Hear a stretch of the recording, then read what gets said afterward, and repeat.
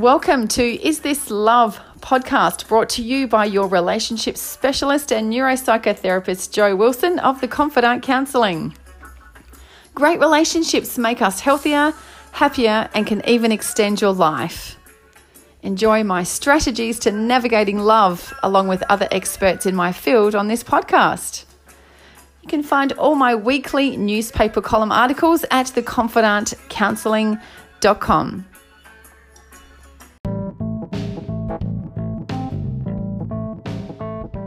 Congratulations on surviving the first week of December.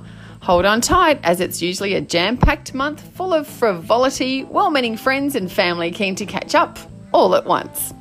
You also might be experiencing the accompanying stressful work pressures like no other time of year. My inquiry rate for couples that do buckle under the pressure skyrockets at this time of year in the lead up to Christmas. Many are anticipating financial stress as they're forced to take leave at this time of year. Some of you might be grieving over the loss of a loved one or a loss of anything really, such as a job, a friend, or money. Loss of expectations. Alternatively, you might be struggling being a single parent. It sure is tough. So at this time of year, I come up with a series of admirable trailblazing couples.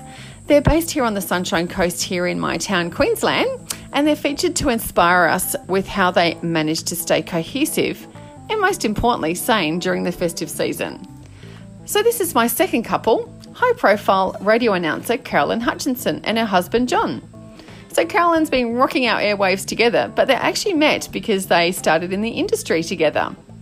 It was a lovely interview with them, and I learned that Carolyn and John have been married 30 years. They have 3 children, all in their 20s, which all seem to be overachievers as well.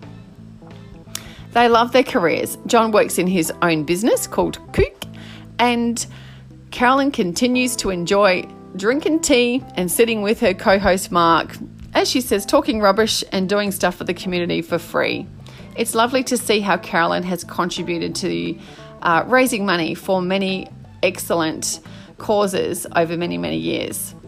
So how do they make it work as a team at home and in the business world?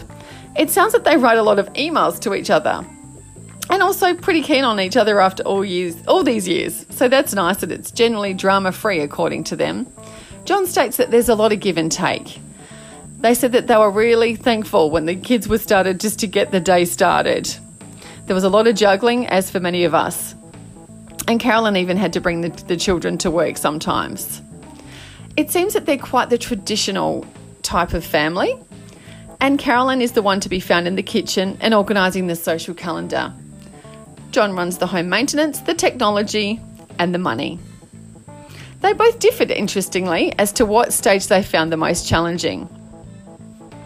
John said it was actually the early years, and Carolyn says it's the opposite.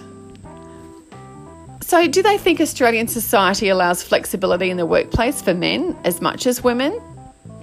Carolyn states that she has been fortunate for all these years to have a very family-friendly employer. And John also states that in his business they're definitely working towards that and feature that in this business, and the transition is happening for many. Because as I do note that many blokes are also just as much responsible for the day-to-day activities of their children, which is a far cry from what we've experienced in our parents and their parents in the past. Carolyn stated that self-compassion when the children were little, like for many mums, was non-existent, or just couldn't manage it very well because there's so much to do. It seems that as the children have become older, there's hope for many people that does allow more time for long walks without the white noise. Who do they rely on for a support network when things get tough? It sounds like family is their go-to. It sounds like this is where John and Carolyn really turn towards each other for support as their go-to person, which is a beautiful thing. In the lead up to Christmas, how do they manage the demands of the hectic season while maintaining a connected and attentive relationship? It seems that they have a rule that says that they attend functions together, which is such a beautiful thing, but it does mean that John misses out on his own quiet TV time. And I love the way that John admires or recognises Carolyn's love of Christmas, and she's the greatest fan.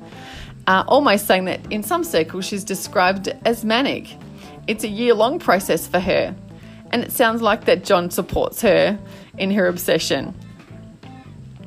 John also relies on some of his mates that he can bend their ear when times are tough, and he even uses their adult children to reason things out that even some of their adult friends can't.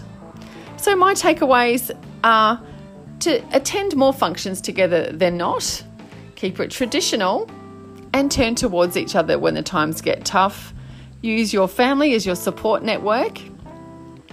And it seems like this couple are definitely one to inspire us in the community. So you can read this article on my blog on theconfidantcounselling.com and see a beautiful picture of this couple.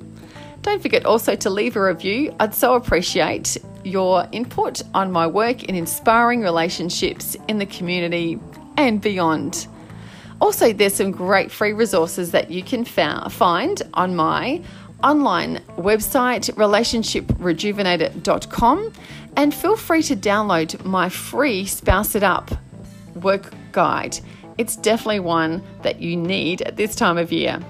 Thanks for listening.